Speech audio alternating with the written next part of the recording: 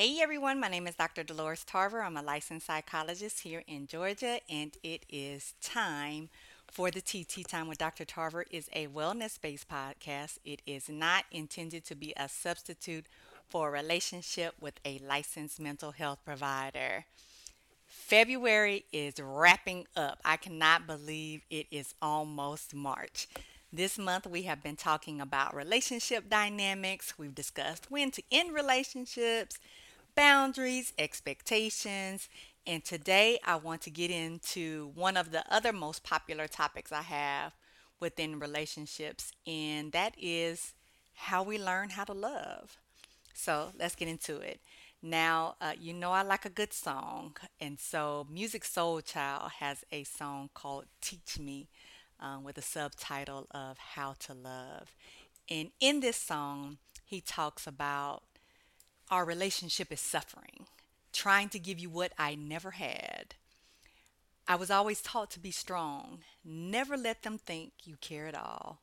Let no one get close to me. Ain't nobody ever took the time to try to teach me what love was but you. And I ain't never trust no one enough to let them tell me what to do. I know I lack affection and expressing my feelings. Teach me how to love. Show me the way to surrender my heart. I'm so lost. So, as we think about the lyrics of this song, it reminds me of expectations.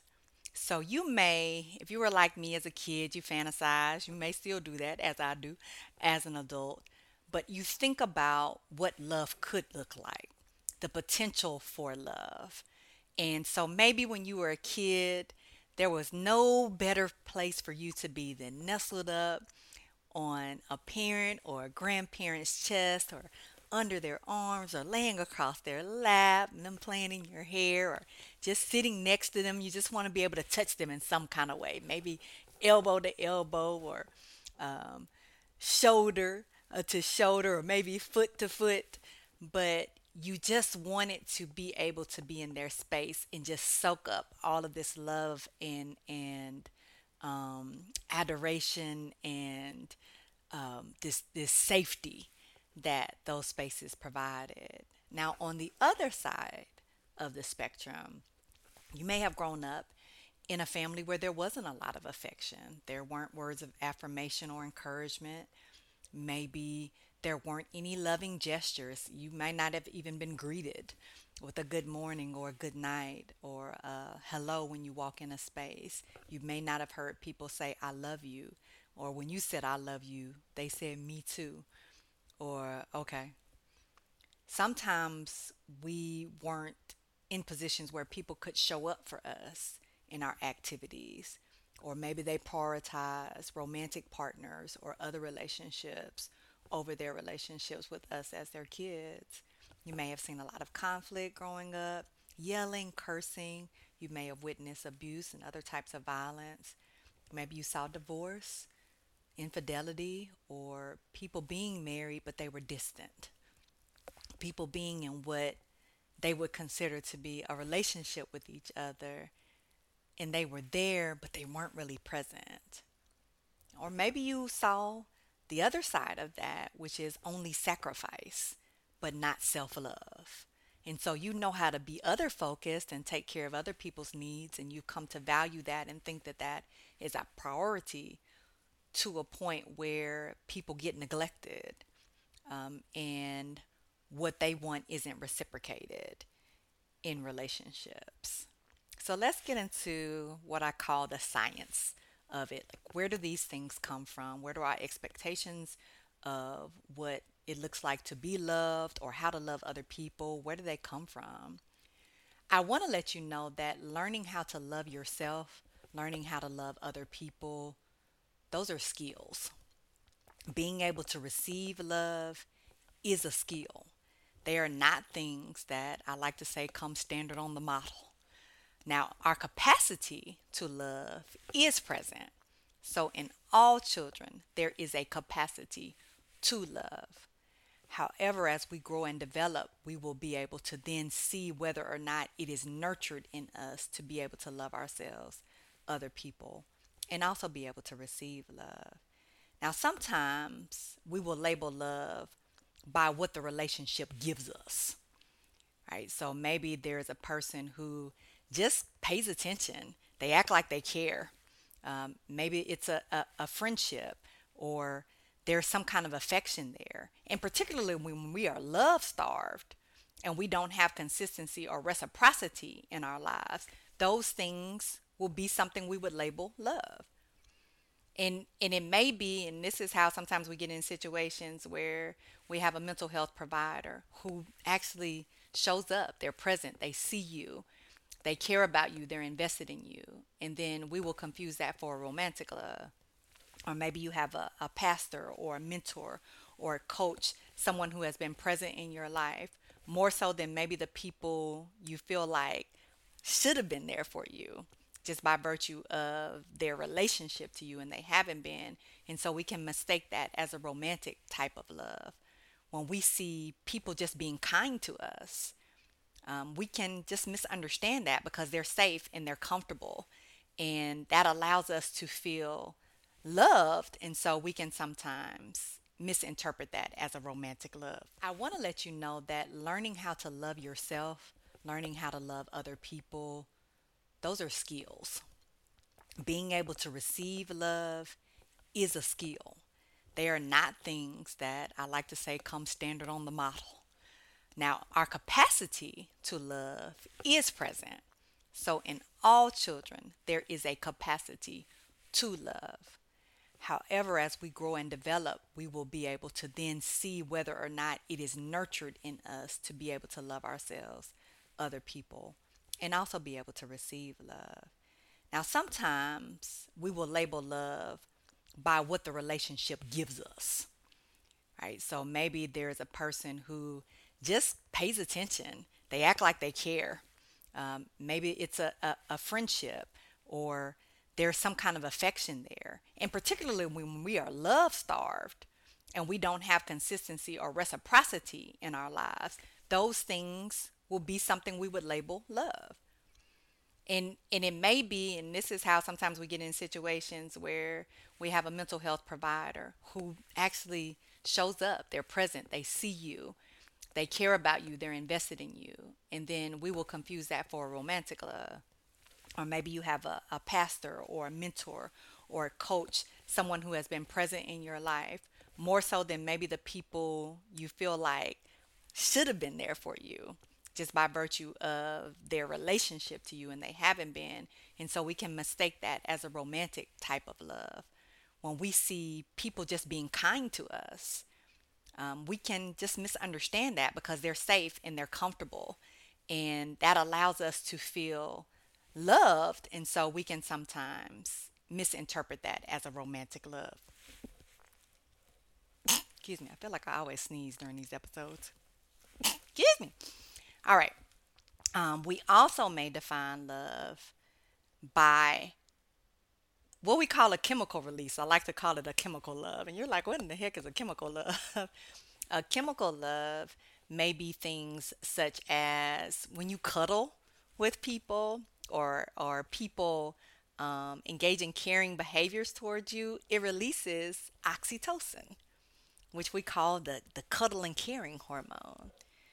When you are doing things that give you pleasure from people, or they um, are giving you pleasure, it releases dopamine. That's our pleasure chemical. When we experience physical attraction, so when you just see somebody is, whoo, that's a good looking person, um, we release vasopressin. When we go through puberty and our hormones of estrogen and testosterone get activated, then we start to experience lust. That may be the first time you really kind of pined after somebody, is as you were going through puberty. So, what does all of that mean? All of that means that those are things that may feel like love, but how do we actually learn to be able to love, experience love, give love? Well, it actually comes from what we call secure attachment. And I've talked a little bit before in previous podcasts about attachment. But that secure attachment is where we feel safe. and supported and connected. And because of that, because we had that stability, because there were people that were able to express affection to us and affirm us and love on us, it allows us to be able to express emotions. We do what we see. So when someone else is able to say how they're feeling and give us the space to feel safe doing the same, then we learn how to nurture and develop that skill. When we're able to seek comfort and receive that comfort, it teaches us how to be able to be comforting and receive comfort.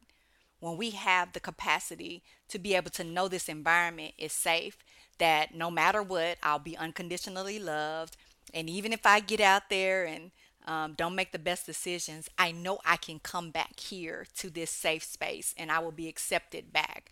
And I'll be able to make these changes and be able to be forgiven and be able to move forward in healthy ways. And I recognize that my behavior doesn't necessarily have to be a reflection of my character, right? Because people are able to give me constructive feedback and allow me to grow and allow me to be able to make those mistakes. And also, what that secure attachment does is it allows us to be comfortable with intimacy, to understand what intimacy looks like. When we are starved of love, or we think that love is tied to conditions, or that love is pain, it does not allow us to be able to create these healthy relationships and be intimate with other people. There are so many different types of intimacy. It's not just sexual intimacy, communication intimacy, spiritual intimacy, problem solving intimacy. And what these secure attachments do is they allow us to develop coping, to be able to problem solve, to be able to build trusting relationships, to gain empathy, to be able to be compassionate, to see the humanity in people, to be able to not only practice forgiveness, but also to be able to apologize sincerely when we have done something that has hurt someone else. It allows us to be able to be close and not uncomfortable when people are getting close to us. And it also allows us to be comfortable being alone. And we find that I've talked a bit about that codependency piece. When people don't have those secure attachments growing up, that insecurity develops. And what happens, like, I'm not comfortable being by myself, because I feel like I need this other person in order for me to be a whole, realized being. So let's talk about how do we then nurture this. So if I didn't grow up with that secure attachment, I didn't see those loving relationships growing up, I've not learned how to be vulnerable, how to be able to be secure and trusting in my relationships, express my feelings, to be able to offer apologies, to be able to receive apologies, to be able to know how to be connected to someone in a healthy way, to be able to be intimate and close, because I feel safe with someone. Well, one, if you don't have it growing up, you didn't have it growing up, then a good way to do that is observing people who do have it, observing people that have that skill set, observing people who have loving relationships with each other. Find those people that have that reciprocity and that balance. Not only will it allow you to be able to see what that can look like, but it also gives you opportunities to be able to bond as well. Because when we create safe spaces around us, it allows us to be able to challenge some of the cognitions that we've developed growing up in environments that didn't nurture it, to replace it with, like, oh, hey, this is possible. It is possible to have a loving relationship. It is possible to be able to express myself and there not be a negative consequence associated with it. I can be loved and there not be abuse and pain that comes along with that love. I can be able to have someone who sees me, hears me, understands me, and wants what's best for me, right? Other component of that is being able to do some reading. Like, there are a lot of books that talk about how to, one, be a self-realized person and learn how to be comfortable in your skin, your self-love, because it first starts there, but also how to be in loving relationships with other people. And I think a lot of times there's podcasts, there's a lot of times, and this is where it's important. Make sure that what you're reading is from someone who is a licensed professional. Make sure that your podcast is from someone who is a licensed professional. It is very easy to get caught up in misinformation because we are engaging with people who are coming from their place of hurt and their place of lack. And so now we are looking at them as a reliable source of information when they're a wounded source of information. And so the way that they view things is going to be out of that perception of their wounds. Here's your plug for therapy. Going to therapy to understand what are some of these dynamics you learned and being able to reconstruct them and being able to move forward with new healthy cognitions. Um, Being able to get practice and experience, right? And that might be through focused groups. Could be a small group at a church. It might be group therapy. There might be some social groups that you join that allow you to be able to have loving relationships. And again, loving relationship doesn't necessarily equate only to romantic relationships. That is loving friendships. That is a loving relationship from someone who can serve in that caregiver role for you and be able to give you healthy advice, be able to model things for you.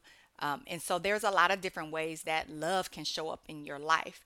And I think sometimes when we over focus on that romantic love, it doesn't allow for us to have safe opportunities to experience love in other ways. I do think it's important for us as we work on our self compassion. So, being able to love us, be kind to ourselves, being patient with ourselves, recognizing our areas for growth, it allows us to be able to have the capacity to both receive love and give love. Because oftentimes we don't believe that people can love us because we don't love us. And so, being able to just improve your self reflection, how you express yourself, being able to manage disappointments. I think a lot of times people have a misperception about that being in a loving relationship means that there'll never be a disagreement, there won't be an argument, there won't be a misunderstanding, because to them, when they've experienced that, it meant that it wasn't a safe place. So being able to receive constructive feedback, being able to manage frustrations in a healthy way is a part of being able to learn to love too. And so that does mean that it's going to be important for you to do that self work. So you got to spend some time with yourself. A lot of times we don't like being by ourselves, and that's again because we don't really like ourselves. We don't feel like we don't like ourselves. Nobody else is going to like me. And so it's very difficult for us to be able to even see what gives me joy. What are my passions? What are ways that I can pour into myself, particularly if we've grown up to be very other focused? We sometimes see that as selfishness, and so we don't nurture self care. But it is important for you to learn how to love you in order for you to be able to talk to other people about how to love you and also to be able to love other people. So you have the capacity to love and be loved if it is nurtured in a healthy way. And there are a variety of ways to accomplish that. Okay? Be well.